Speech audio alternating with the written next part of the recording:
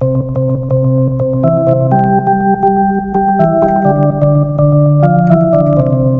heard? Hey everybody! This is Y'all heard? A podcast where me, Marissa Phillips, and me, Pete Phillips, bring you startling and fascinating parts of the world just beyond your view, so that you can, little by little, come to widen your reaches and accept the weirdness with open arms. I am so proud of you for seamlessly transitioning into what our show is. For once, yes. Yeah. I had to listen to old episodes. In other words, we tell you things you didn't know you needed to know. Also, we're not related. Check and check. On fire. I'm drinking. Me too. Aside from that, how you doing? Okay. Got, work is making me tired. Got really bad heartburn. Boy trubs. That's short for boy troubles. And, I got this condition, boy trubs. And, otherwise things are fine. How about... Oh, no, I'm sorry. I forgot this is the part where I tell you what my mother said. Yes. So, I don't remember why we were talking about it, but I was like, yeah, we did the podcast last week. I talked about bidets, and I realized how much I want a bidet if I ever have a house. And my mother goes, why do you want a bidet? You don't want a bidet. All anyone does with those is masturbate. And I was like, what? She goes, everybody knows that's all anyone does with a bidet. And I was like, I didn't read that anywhere. She goes, no. A woman I used to work with told me that everybody masturbates with bidets. I was like, I guess they can, but I don't think that's the prominent usage. I was like, a whole bunch of people have them in Japan. And I'm like, you think they're all using it to masturbate? She said, yeah. Do your research. Everyone masturbates with a bidet. Yeah, she said, do your research. You'll see what I mean. I mean, I Googled it and it came up with, like, Reddit, and it was like, do you use bidets to masturbate? But it wasn't just like, number one use of bidet, masturbation. Like, she said it's so matter of fact. Parents can have long-held beliefs that are flawed. And then my brother goes, you're going to tell Pete, aren't you? And I said, yeah. Immediately. And my mother says, you don't need to tell him everything. And I was like, you said the research is out there. I'm telling my whole podcast. So, yep. I don't know if I talked about it on the show before, but I guess I was like a teenager, you know, and like I was rebellious. And so the family was going to the movies, and I was like, I want to see a different movie. And my mom was like, we're not going to go see that movie. And I was like, fine, I'll go alone. And she goes, only perverts go to movies alone. And then I was like, oh God, I can't go to the movie alone. Wow. And then for many years, I was just like, I can't go to the movies alone. Everybody's going to think I'm a pervert. And finally, Pete's like, I am a pervert. Yeah, pretty much. And then once Marissa left town, and I didn't have anybody to drag to shitty movies, and I didn't have a girlfriend to go to the movies with, I was like, screw it, I'm going to go alone. Still, one of the best experiences of my life was seeing the movie The Boy all alone in the movie theater. I mean... all alone, meaning no one else was in the theater. Okay. Had a nice, peaceful family Easter with just Mom. Oh, I like your mom. She brought up so much candy. And one of the things that she gave me, I'm going to get around to eating it, but it's a chocolate duck. Ooh, it's a white chocolate duck. And that's the thing. It does sound fun, but when I post a picture of it to Instagram, you're going to be like, oh my God, that's adorable as shit. Aww. I'll look at that. Okay. Nobody had candy for me. My grandma always has candy for everyone. It's because you're a freak and you can't eat candy. I know, but I could eat very small amounts. Or I had a very nice coworker this week buy me a bunch of sugar-free artisanal. He told me it was artisanal, but it's not. Artisanal peanut butter cups from the Reading Terminal Market. Very nice, very nice. Amazon keeps going like, hey, you remember at Halloween you bought some sugar-free candy? You sure you don't want more? I was like, no, thank you. You bought sugar-free candy for Halloween? Yeah, for you. Was I there for Halloween? No. I sent it to your house. Oh, yeah. Okay. Sorry. Icebreaker. So, what you got today on the icebreaker? Oh, that's why I had to go and find my phone. A lot of times, right? The question is, you're on death row, and you're gonna be going to the chair in like 2 hours. Now It's time to request your final meal. What's it gonna be? We're not gonna do that. We're gonna do, you just got freed from prison.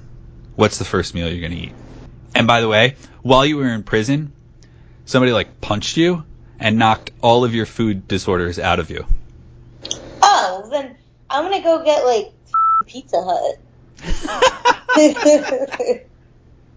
I gotta tell you, I know that that's so basic, but what I miss more than anything is a soft pizza. I don't mean a soggy pizza. I mean a fluffy pizza where you really sink your teeth into like a thick crust, like a pan crust. Yeah. And there is no gluten-free pan crust. It is all thin shits. All I dream about is a nice soft-ass pillowy pizza. All I dream of every night. Yeah. How about you? It's troubling me how much I dream of fluffy pizza. Exactly. I did have it. You know what? I want the steak and the roasted broccoli that we had with your cousin. What? When we went to dessert. When we went to restaurant week. I don't remember eating roasted broccoli. That's because I paid an upcharge to have the steak and the broccoli. Oh, okay. I want that meal. At least weird. Right now. We went somewhere that was like fine. It was fine. And Pete was like having the best meal of his life. I don't even know. It was just like weird. It was like just concerning how excited he was. I felt like I learned how to roast broccoli properly by finally eating broccoli that I liked the amount it was roasted. So have you had roasted broccoli that you've made since? Yes. Good for you. And I've done it correctly. Good for you. Thanks. Oh, man. Oh, but I'm sorry. I would focus most on dessert, which would be probably like ice cream cake. Oh, dessert? You didn't tell me I get dessert too. Oh, yeah. And they don't have to be at the same place, so you don't have to have like a dessert pizza. Good. I like those, but I don't know if I would want a sundae with black raspberry ice cream, or if I would want, you know what? I've trained myself so much to like wean myself off of sweets that it's like, it's hard to envision eating a real sweet. Or I would say like a really, really rich cheesecake. Maybe like, I don't know what kind of cheesecake though. I've conditioned myself to not dream about cheesecake. The fluffiest cheesecake. Oh no, wait, that's pizza again. Yeah, man. I try to train myself to not even like think about the things I can't eat because it's too sad. So yeah, I like that. That was a good icebreaker. Thanks. I was really proud of myself. Yeah. Speaking of being proud, Finland should be proud for its progressiveness when it comes to nationally recognized sports.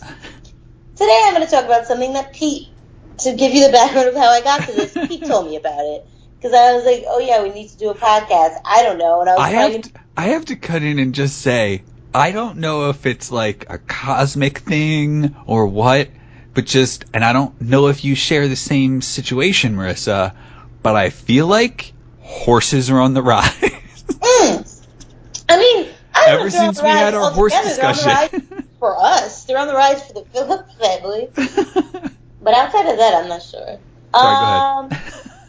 I mean, I'm not ready for them to be on the rise on a large scale. So I was like, oh, I need a topic, and I was probably going to like Google like wet wipes again. But thankfully, Pete saved me by sending me an article. Now, question: did you read the whole article? No. Good, because. Well, first of all, you were going to cover it, and then I was like, well, I don't have to read it all anymore. Okay, good, because mostly I'm just going to take stuff from a New York Times article that was published a couple days ago. And I was Googling a little bit, and a lot of people were just referencing the New York Times article. If I went deep enough... This is like bird punk.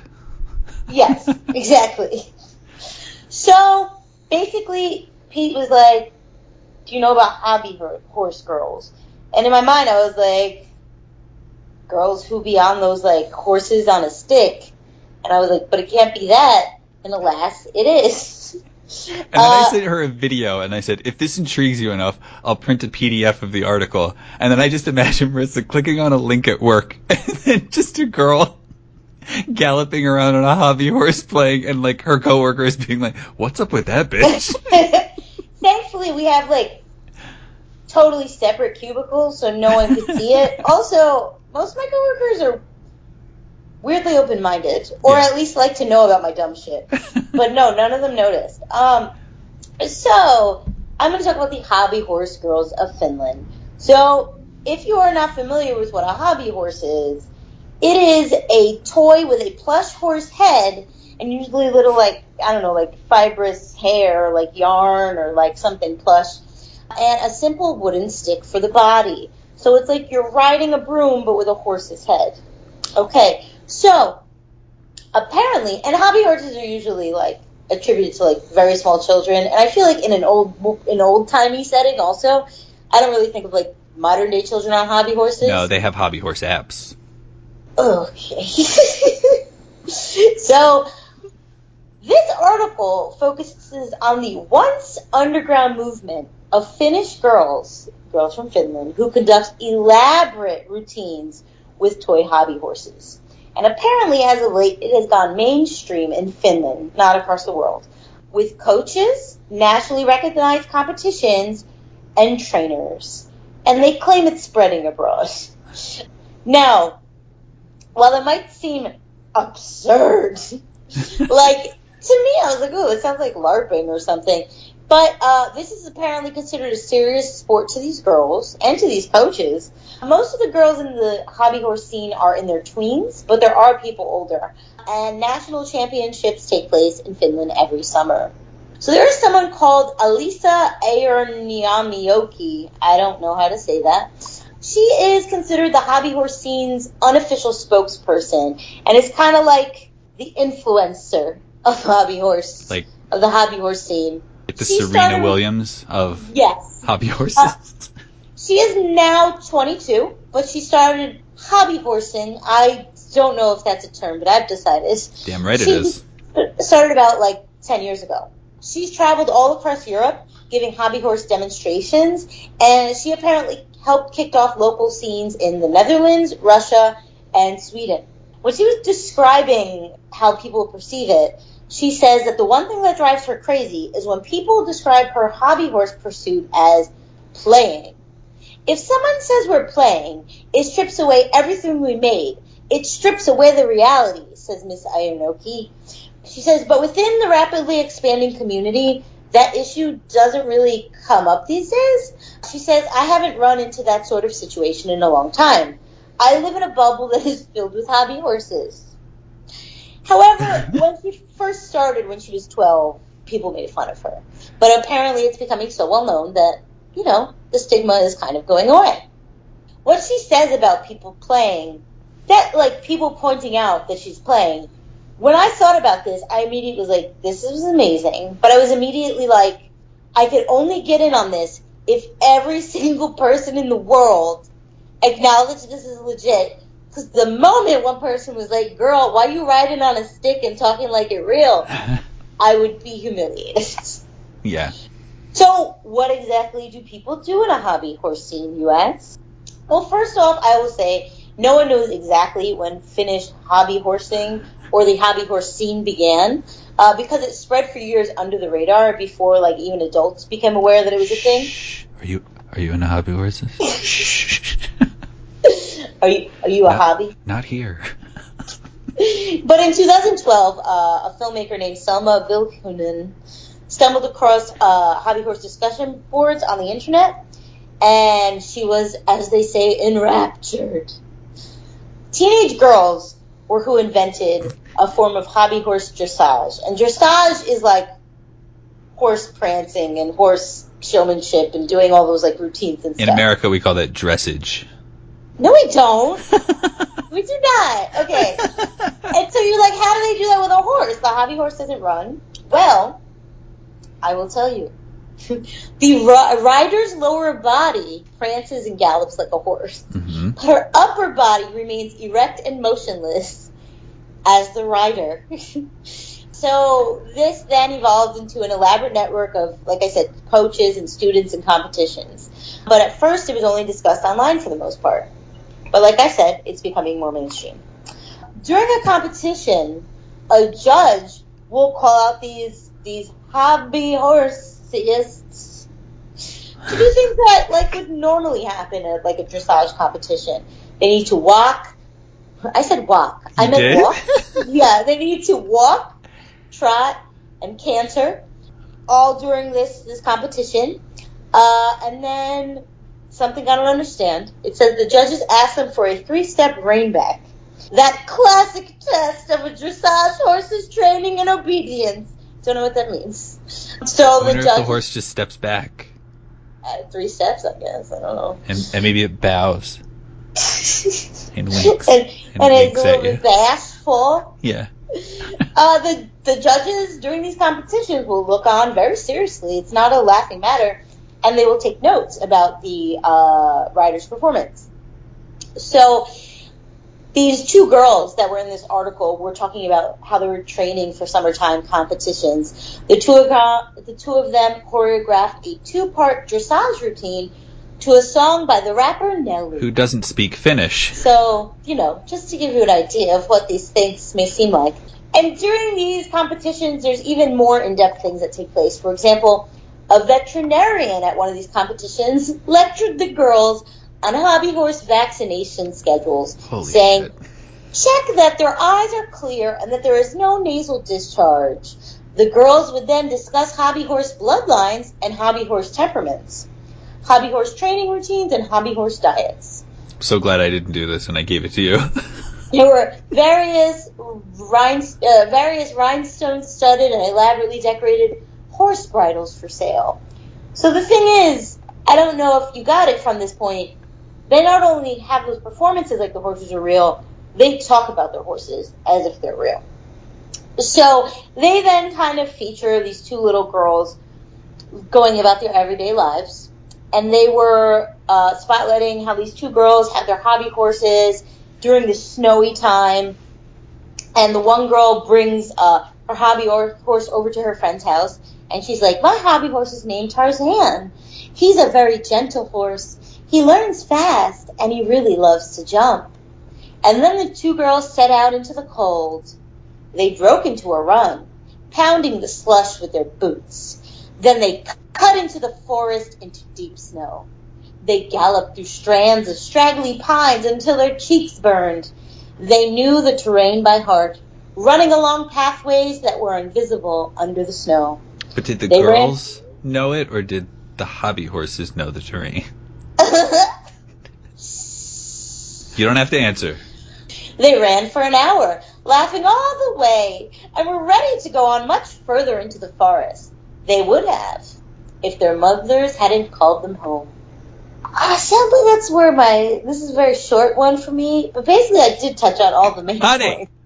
Dinner's ready. Get off your broom horse. But yeah, basically I thought it was interesting that there's a whole network of adult people who go along with this and who judge them. Also, what I find fascinating is hobby horsing is a fairly new thing, presumably.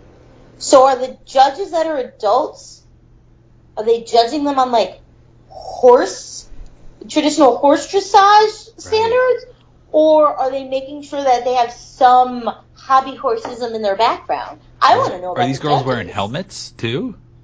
Like, in what I've seen, no. Hobby horses could buck them and they'd just break their heads right open. That is very true. I don't know if people wear helmets in dressage. I don't know. Because dressage is not the jumps, I don't think. Dressage is, I could be wrong though. Perhaps you didn't watch the trailer to the documentary about this. Why? But there are jumps. No, there are jumps. That's what I'm saying. I don't know if dressage is jumps though. Okay.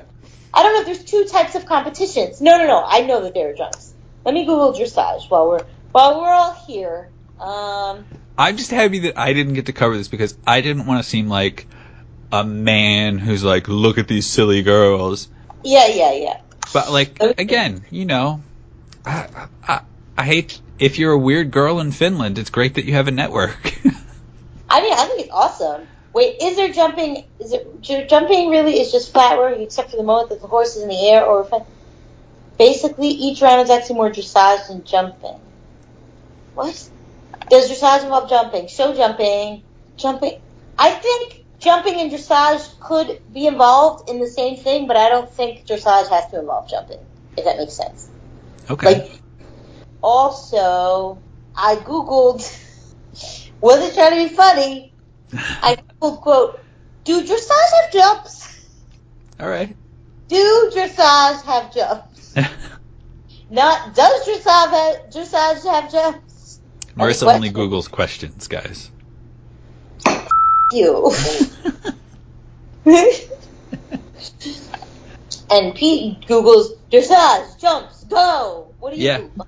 How would you Google that? Tell me. Yeah, that's probably exactly what I would do. Okay, nice. Two words and go. Keywords. No, but I meant you type go. I can do that. Dressage, jumps, go, exclamation point, enter. You don't type enter. Okay. This segue. So you're kind of like happy with what you found? Are you trying to say, are you proud of yourself for doing so little research? No. Are you proud of yourself for reading the article that I sent you?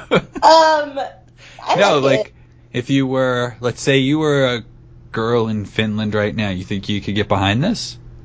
Again. I would absolutely get behind it. Do I think I could be a participant? I don't know. It really depends how mainstream it is. And that really sucks because I pride myself on not really caring about what people think. But I will tell you. Put yourself back, though, to when you were a kid and you, like, go over to your friend's house and your friend goes, do you want to meet my horse? And then you go in the backyard and she opens up the shed and there's a little hobby horse and she picks it up and she's stroking its mane. Well, here's the thing.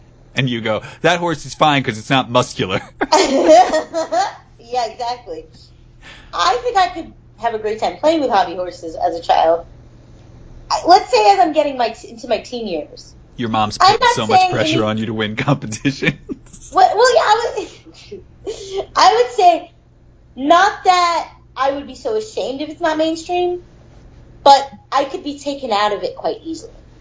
Yeah. Like, I feel like if someone's like, then I would be like, you're right. Like, I couldn't maintain the illusion. So I think that's the bigger problem. But I love it. I would want to be like this, like, badass, like, make this goth hobby horse. I want to be like the bad girl of the hobby horse scene. That's what I want to be. All right. So, segue it up, B. Or don't. I don't think I have a segue for this particular topic. I ended up doing a piece, and you could blow this right out of the water, Marissa, if I ask you the first sentence and you're like, yeah, I know who that is. So keep that in mind, you know? Okay. Do you know who Chuck Tingle is? No. Okay. Are you Googling him right now? Yeah, but I won't actually read anything. I just wanted a picture. There is no picture. We'll talk about that in a bit, though. I mean, prior to this pictures. Prior to this week. Fidget spinner. Sorry, go ahead. Prior to this week, I had never heard of Chuck Tingle, but he's been around for like 6 years. Can I just see the title of one book once you say what he is? I have a few that I'll throw out, and then you're welcome to contribute one as well. This sounds like the person we went to grad school with. So Marissa and I, as she just mentioned, we went to writing school, and we met a lot of people who took writing very seriously. And if writing worked out for me, I would probably take it seriously too, but it didn't. So I began to teach writing, and I quickly took the ethically ambiguous stance that I have today, which is everybody can write. And while it's true that not everybody can write, as many people can write as can play softball, for example. Yeah. And people join leagues and they play softball after work. You know, they do it for fun. They're not professional softball players. Some people play once in a while. Some people play as much as they can. My boss plays once a week. Mm-hmm. They're all people who play softball. Similarly, if you have interest and you can learn some basics, you can also write. Chuck Tingle is a writer, kind of. So Yeah. after I began to... So I hit the same problem that Marissa hit, and now we'll throw in a y'all heard you could do this. I sent Marissa the article in the New York Times, and she was like, I read my 5 articles for the month. So I found that if you run your browser in private mode, it resets your 5 articles. Ooh, nice. But I was too lazy to open my browser in that mode, so I just Googled Hobby Horse Finland, and I came across a website called boingboing.net, and at the bottom of this article about the hobby horses, which, as Marissa said, linked out to the New York Times one, there was an ad that talked about a pornographic version of the Mueller report, which sounded hilarious, and so I clicked on it, and it revealed this synopsis. Ron isn't a fan of Donald Trump, but he can't help feeling like the doomsday predictions of this man's upcoming presidency are a little overblown. As far as Ron can tell, nothing in his daily routine has really altered that much. All of this changes, however, when Ron notices a little black censorship bar lying on the sidewalk, and even more hanging from a familiar apple tree. This is how Ron learns that Trump has signed an executive order to redact the concept of apples. Okay. But Ron still does his best to ignore it. Soon, Dom Trump is redacting things left and right, sending the entire country into turmoil. When a heroic redacted shows up to save the day, What? will him and Ron be able to prove love is real while there's still time left? This erotic tale is 4,100 words of sizzling human on sentient, censored being action. Okay. So, a creature known as a redacted comes to the planet to save the day, and presumably Ron will at some point have gay sex with it. Oh, yeah. Because that's what Chuck Tingle specializes in. Yeah. Now, research shows, if I may point out for the sake of, transparency, this story was published originally back in 2017 as Trump was, in the, I guess, we don't want to necessarily say early days, but yeah, early in Trump's presidency.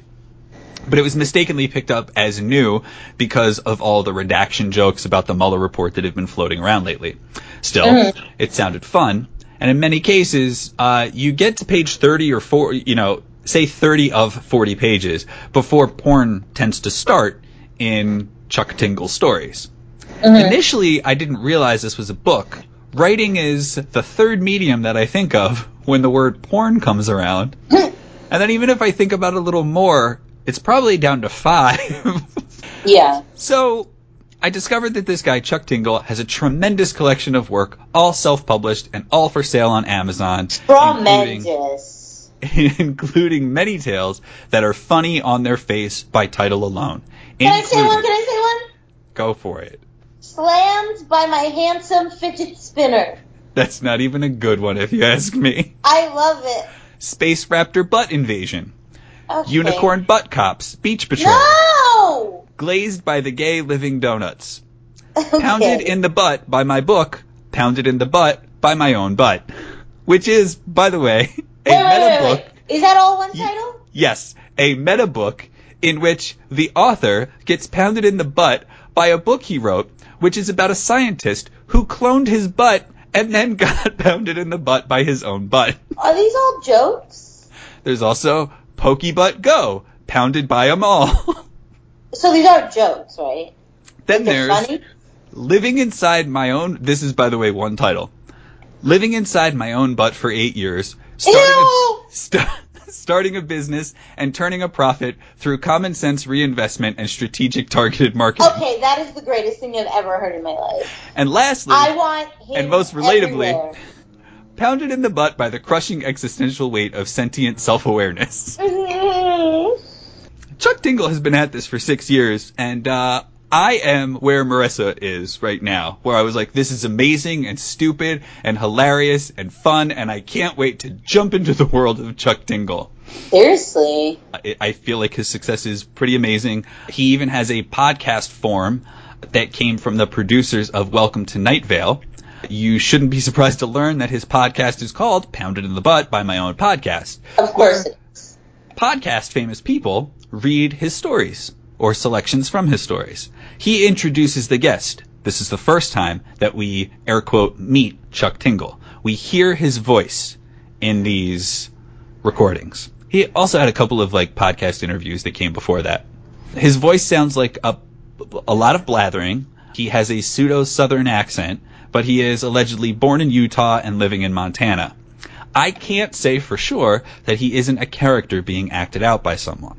Okay, that would bum me out. On Reddit and Twitter, Chuck says that he is a 40-some-year-old man who has a son named John who is responsible for editing and extra parts of his publishing process. John says his father is neurodivergent, aka on the spectrum. This gave me pause. I began to wonder, with the repetitive slamming, pounding, ramming, all these words, are these words that a writer of porn would use sincerely or just for effect? If these stories are of a genuine human who is autistic and schizophrenic, then what exactly is he saying? Is it okay to laugh at the story if this person is making it?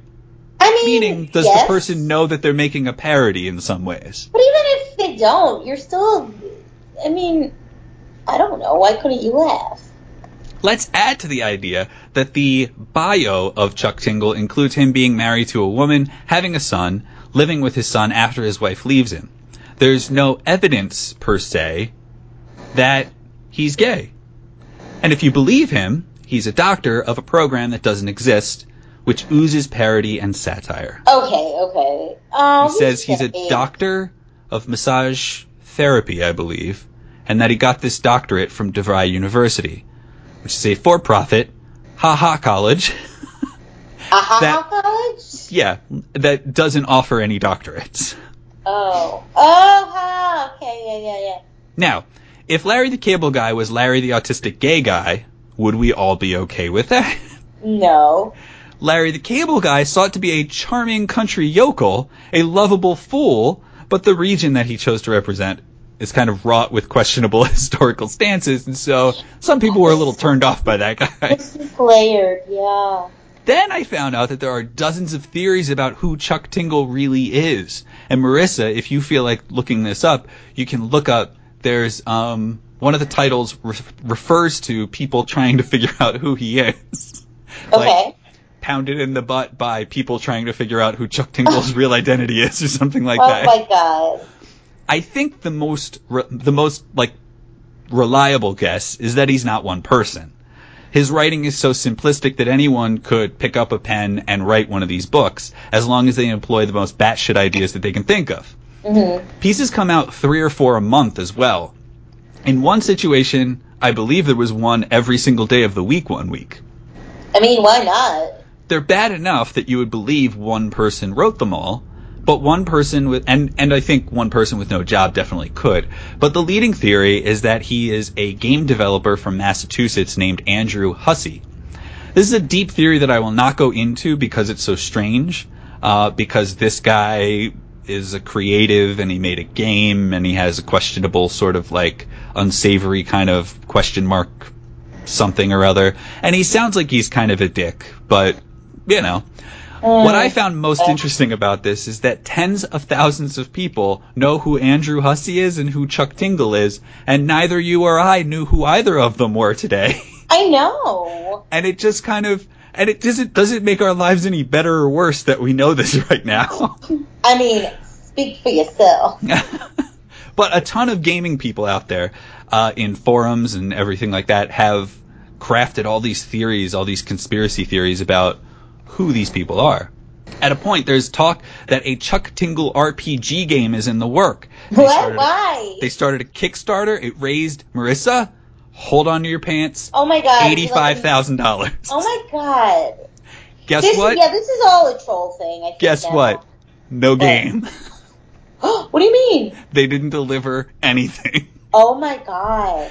This is all a troll thing. The Kickstarter was created by a game designer named Zoe Quinn, who was apparently very popular, or I shouldn't say popular, very well known because of Gamergate many years ago.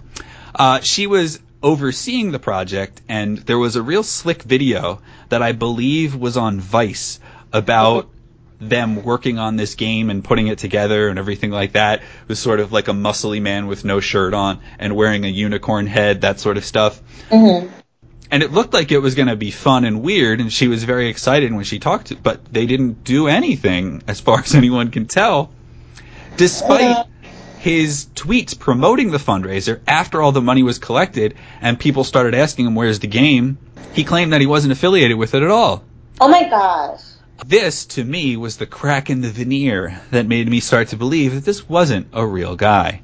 Yeah. Given Marissa's coverage of Hatsune Miku being a fake singer, would it be that horrible? But she's not Chuck a secretly Tingle, fake singer. Like, people. right. Okay. But would it be that bad if Chuck Tingle wasn't a real human? If he says he's autistic, yeah, that's weird. Feel like it kind of would be, because if you hear him and you start to imagine that it's someone's impression of a person with schizophrenia and autism, that's kind of messed up. Yeah, so I liked it until that. Yeah, that doesn't seem right. In the stories, at least as they're read on his podcast, Chuck's characters are, I think, pretty relatable. They have normal problems with existentialism, politics, love, self-awareness, mental health, and, of course, sex.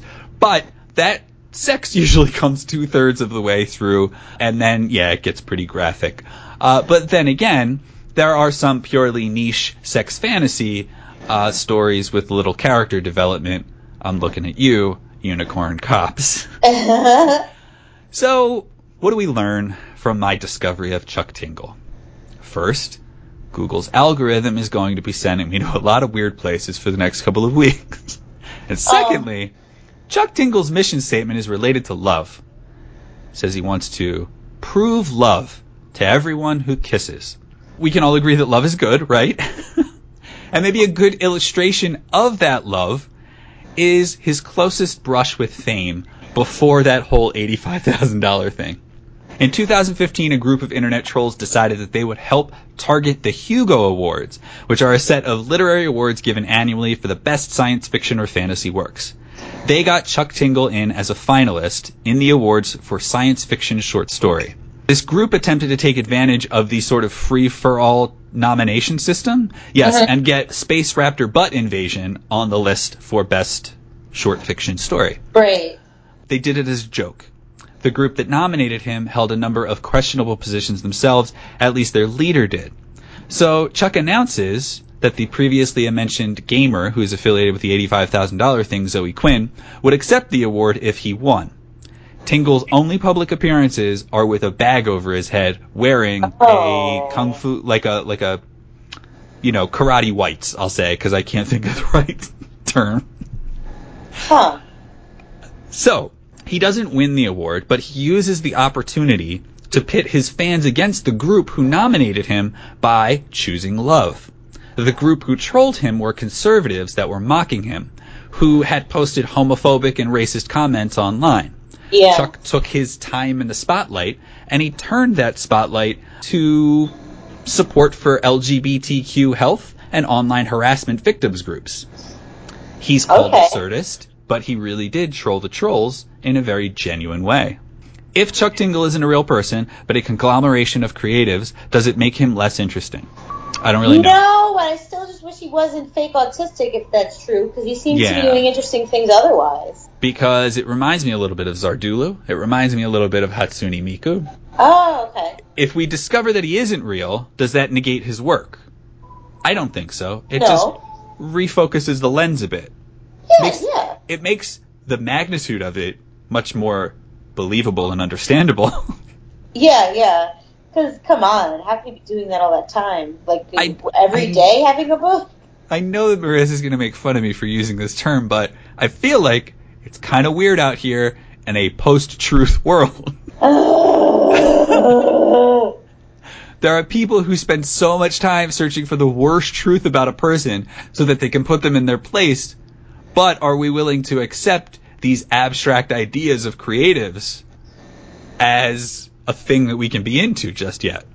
If you found out this was a troupe of people who put out these stories on a regular basis, I feel like people might look at it and see it as a little less, impressive. But I would look at it and be like, whoa, good on you. That was an interesting, piece of art. I would consider the whole effort of an art installation or performance. But then I wouldn't be able to keep being like, wow, look at that. I feel like the magic would be negated once you find that out. And that doesn't negate the awesomeness of the previous, but that does, I think, hurt you from going further with it. Right. Yeah. And I could see somebody saying, too, well, people don't go to see Tom Jones's band, they go to see Tom Jones. You need a Tom Jones figure, in the front that people can relate to and associate with or something like that. I don't know about you, Marissa, I really relate to Tom Jones. Nope, but okay. Is this a possible future for creative work in a media cycle that doesn't really allow for breaks, right? Everybody's like, that album was amazing, when's the next one? That show was amazing, when's your next one? That concert was amazing, when are you going to come to town again, right? Yeah. Maybe the cycle is so demanding that creating a persona like this and working behind him is a really easy way to kind of get work done. And if that's the case, Marissa, why haven't we gotten in on this yet? Well, there's still time, Pete. Maybe this is the beginning of our next step. Yeah. We haven't made it as ourselves as writers yet, but maybe we could be part of a collective. That's the end of my coverage of Chuck Tingle. Now, if you are a Chuck Tingle fan and you discovered this episode of the podcast, I have to admit I spent maybe a few hours researching this, and I did not delve as deep as I should in order to accurately represent this artistic figure and blah, blah, blah. But those are the broad strokes. If you are Chuck Tingle, give us a call at 570. Please don't. Podwad1. That was interesting. Didn't see that. Titles of the books are amazing. Kind of wish it was one person. Pretty certain it's not, but really wish it was. Yeah. And I feel like, too, if it is one person, it's like some smart ass in his, late 20s or 30s or something like that. I don't know. Wait, what? Did you finish? You said, I don't know? I have a hard time rectifying the person because, okay, so if you are a person with autism and a person who suffers from schizophrenia, and then you go even further to say again, he's always wearing these karate clothes, and he I think I missed you saying that. And he is claiming to be a doctor, that sort of thing. People address him as doctor on Twitter when they talk to him because they want to gain his respect and get his attention and stuff. But it's very odd, and I feel like that's an obvious lie. In fact, the writer of a Vox article reached out to DeVry, and DeVry said, we never have, and couldn't even imagine a doctoral program in massage therapy. Yeah. That's hilarious. Okay. So, it's hard to reconcile it all. But so nobody thinks they've seen him, right? Right. There are YouTube videos. I know you heard me typing. I'm sorry. I was typing a Chuck Tingle thing. There are YouTube videos of him at a Comic-Con event. There's also a video of him speaking, and it said that you can see him in the video, but it's really just a picture of a person in... I really need to know what this outfit is called, Marissa. What, the karate clothes? Yeah. That's a gi. So, a person in a gi, thank you. You're welcome. I wasn't bold enough to guess, but I did know that. Laying on the ground with a bag on his head. And then, there's a piece at Comic-Con. Now, at a different Comic-Con event, there was a person who made buttons that said, I am Chuck Tingle, and passed them out to everybody, as if to say that Chuck Tingle, I don't want to say is in all of us. I mean, but you know what I mean. Oh, man. I Googled it, and there's this guy that came up in a gi on a beach, but that can't be right. That maybe yes, that's the one that goes on the back of the books and goes on his website and is on his Twitter. Oh, yeah, it's an iStock photo. Okay, you're right. Yeah. That's a shame. Did you want to describe any of the book covers, which he allegedly photoshops himself? They're all like really muscular men. Ooh, Space Raptor Butt Invasion has what looks like to be a raptor or an alligator in an astronaut suit on the moon on a Segway, and then a ripped shirtless man just in the front being like, "Hey." They all feature a ripped shirtless man. Yeah. Let me see. I got Pounded Butt Confifi, Pounded in the Butt by Confifi. A shirtless guy in some jeans, like smiling smugly, and then a splash of brown, like coffee or something, in the background, but there's a man's smiling face photoshopped into the middle of it. Yes, there's a lot of that. Not pounded in the butt by anything, but that's okay. Yeah, there's newer books about consent. Okay. Pounded by the gay color changing dress. Yeah, that's a good one. Oh man, I could look at these forever. Bigfoot Pirates Haunt My Balls. Gotta do that. Oppressed in the Butt by My Inclusive Holiday Coffee Cups. I'm in love with him. Buttland. Ryan Gosling and the City of Butts. Angry man pounded by the fear of his latent gayness over a dinosaur transitioning into a unicorn. Pounded in the butt by the fact that it took less time for this book to be written and published than the entire length of Tony Scaramucci's term as the White House communications director. Nope, too much. He needs to learn when it's too much. Fake news, real boners. I like fake news, real boners. This is in October of 2016 is the one that I was talking about before. Pounded in the butt by my constantly changing thoughts on the ongoing mystery of Chuck Tingle's real identity. I like that. The call is coming from inside your butt. Ooh, yeah. I like that. Ooh, that's my favorite. So if you do happen to be interested enough to listen to Pounded in the Butt by my own podcast, yes, there are graphic depictions of sex happening in the story, okay? But it's worth noting that the people are reading, like the people who are reading them are not Chuck Tingle. And that makes it better because he does introduce the reader and you go, I can't listen to a whole. In fact, he has a Christmas episode where nobody else is on it and it's 10 minutes long and I couldn't get through it because of the way that he speaks. And that makes me feel really bad if he in fact is an autistic person and I can't listen to the way that he speaks. But I don't think that it's true. I think it's a person pretending or something. I'm not sure. And then I would feel even worse if I found out that it was true and I'm sitting here telling you that I don't believe it is true. Yeah. And this is what I'm talking about. What is truth? I know. It's hard.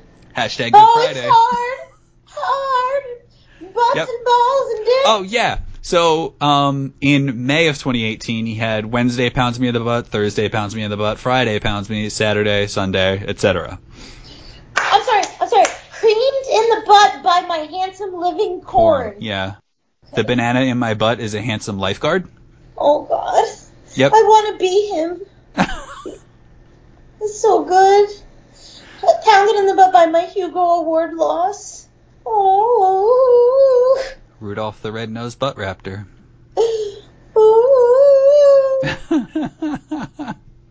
This is really good. Like, really good. Canada, this is from March of this year. Canada pounds my butt and covers my pancakes with real maple syrup in an erotic way. Also, it is delicious. Whoa! Chuck Tingle has an erotic adult coloring and activity book. Does not surprise me. Oh, by the way, if you're like, I'm not really into short stories, Pete, I prefer something a little meatier, yes, he does have novels. Of course he has something, quote, meatier. Oh, they have Dr. Chuck Tingle's Guide to Romance? Guide to the Void? What is the Void? Oh, complete guide. I'm going to look at what the complete Guide to the Void is. Oh, just in case you don't realize this, I know that Marissa knows this, but just in case you guys don't realize this, there's a whole erotic genre of people banging dinosaurs. Oh, yeah. Like the whole thing exists. This is actually, and it's so big that this is a parody. And that's the way that people talk about it. It's a satire of self-published erotic fantasy / gay porn / dinosaur boning. And Pete knows a thing or two about dinosaur boning. Am I right? I do like dinosaurs. Boning. So, Marissa. Yeah. Glad I could turn you on to this wonderful, weird thing. That was great. I'll say this much. In March of 2018, the podcast started, but there has not been any new episodes since Christmas time. I do not know if that's because they're in like an off period or if it's just not continuing. That's a shame. But if you don't have time to read, you can always listen. It's kind of fun, too, because, yeah, the people who are reading them are like, what is this? So that sounds fun. Adds another layer of awareness. But, yeah, so that's what I had to cover this week. I am so sorry if you wanted to learn something more interesting. No, I liked it. Nobody matters but me. Plugs. Marissa? Yes. Do you have anything to plug this week? I will just say this isn't quite a plug, but while we were booting up to start this podcast, I still have the What's a Queer Eats Instagram, but I don't do it anymore because I'm trying to reassess my life and see what I can mentally handle doing long term. Because I tend to do too many things. And someone just said, please come back. And it made me feel good. It made me feel good that I missed. I do that once in a while with, there's a podcast that I like called Hollow Public Radio, and it's beautiful, but it's so well produced. They used to put them out once a month, and then now it's like once every 3 months. Mm-hmm. But one time I did that on Twitter. I was like, no pressure, but really like your podcast. Hope that you put out another episode sometime. And they were like, thanks. It's nice to know that you're liked. Yeah. So, for my plug, look at my What's a Queer Eats Instagram that I don't use anymore. And comment on it so that Marissa can feel better about herself. If enough people comment on it, maybe I'll do it again. We need another music video. I really that you don't have the license to use the music for. Yeah. I really just want to focus on my Victorian stuff, Pete. I think you need to follow your heart. That's where my heart has always been, and is where it will stay. So maybe Pete, do like once a month what Sakura eats. Yeah. Or maybe you do it like on special holidays or something like that. Yeah. Keep them on their toes. Scarcity, you know. Scarcity. Like a cam girl, just be like, I'm going live in 10 minutes. Be there, bitches. But I'll have all my clothes on the whole time. Of course. So, Pete, what you gonna plug? I wanted to listen. Marissa, big SNL fan. I don't know how you felt about this guy, Tim Robinson, when he was on SNL. He was such a weirdo, and he never really seemed like he fit anywhere. Are you gonna plug his the Netflix show? Yes. Yeah, okay. Is it good? I think you should leave with Tim Robinson. I sat down and I was like, I'm going to watch this. No episode is over 20 minutes. There's only 6 episodes. So I'm like, I'm going to sit down and watch this and, check my phone and shit like that. Mm-hmm. And I'm not going to say that it's like 5 stars amazing. Mm-hmm. What I am going to say is there are moments that are 5-star amazing. Okay. And the thing that I love the most about the whole entire piece is that all the sketches are rooted in a sort of like toxic personality. And since he's a man, it kind of goes that way a little bit. Okay. But a personality that can't admit defeat or wrongdoing or that they're out of the loop on anything. And I feel like we all know somebody who's like one of those things. For sure. And these are characters that would resoundingly be completely full of shit, then exhibit any ounce of vulnerability or like not knowing what's going on. And I think it's hilarious the way that he plays it. And plus he always seems to push it way, way, way over. Back to the beginning of the episode when I said I feel like horse stuff is coming up all over the place. The last episode of this show has a sketch in which a horse farm is raising horses. They've been breeding horses so that they have smaller penises. What? So that men who go to the ranch aren't threatened. Okay. And I gotta be honest with you, I love to laugh, and I laugh regularly throughout the day. But like, I don't like lose my breath laughing. I did watching this show. Not the whole thing, but parts of it. And so I would encourage you to check that out. Okay, cool. Otherwise... Would you say I should check it out, me specifically? Do you think I would like it? I would watch the 6th episode and then decide whether or not you want to proceed with the whole thing. 6? Yeah, the last one. Okay, got it. Because I would say that the episodes prior are like fewer hits. Okay. But the last one has more hits than misses. And so Got it. if you like that, you might go, it's worth it for me to watch the other one so that I can hit those peaks, which I think are pretty big. By the way, you might watch it and be like, this is garbage, but like Okay, cool. you can always check us out on iTunes, Spotify, Stitcher, Google, some other shit. Call us at 570-PODWAD1. Slide into my DMs. I've learned that slide into my DMs is always a sex thing.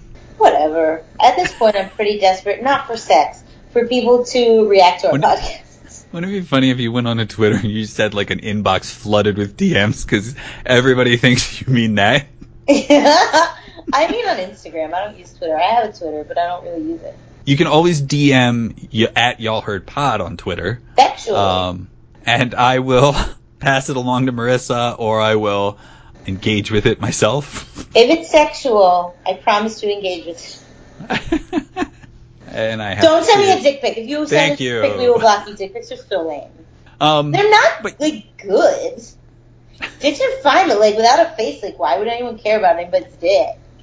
Nobody wants a isolated vagina pic. If you think you do, you clearly never got one. You clearly have never actually seen a vagina. I'm sorry. Oh, you can also go to our website, y'allheard.me. And I think that's about it. Very quickly, I just wanted to mention at the end of the show here, bonus for anybody who's stuck around this long. 1, Sarah Cinto, thanks for still listening. 2, you were talking about bidets with your mom. I happened to decide to talk to my mom about the topic that I covered that episode, which, yes, was a man who murdered 13 people.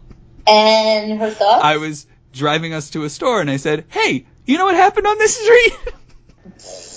I said a guy murdered 13 people and 7 of them were kids. Why do you know this? She was like, woo! Did you tell her anything about bidets? No. Fine. I don't think my mom knows what a podcast is Maybe or that we have one. She would love to learn about bidets. Ever thought about that? Yeah. Our bathroom's not big enough to get one, but we no, always put get one in a shower. Get a magic toilet with it in. Just saying. So guys, give us your thoughts on anything you'd like. Yeah, anything you'd like. Yeah. I'm willing to take suggestions for topics. Marissa's usually not. We're always looking for icebreakers. If they're fun. If they're not fun, I don't care. Oh, Which, somebody gave me something. Shit, what was it? Somebody just gave me something. Mike Vinos, I could never find any tabs, so I did not get to cover the tab shortage. I don't even know if it is a shortage anymore. The soda? I'll look into that, yeah. Oh, so you meant like internet. Yeah, I ran out of tabs in my browser. There's a real tab shortage. I actually thought that. I didn't say that to be funny. Because it's not really funny. It's just, yeah. Anyway, thanks for listening, y'all. Yep. Bye-bye. Bye. Bye.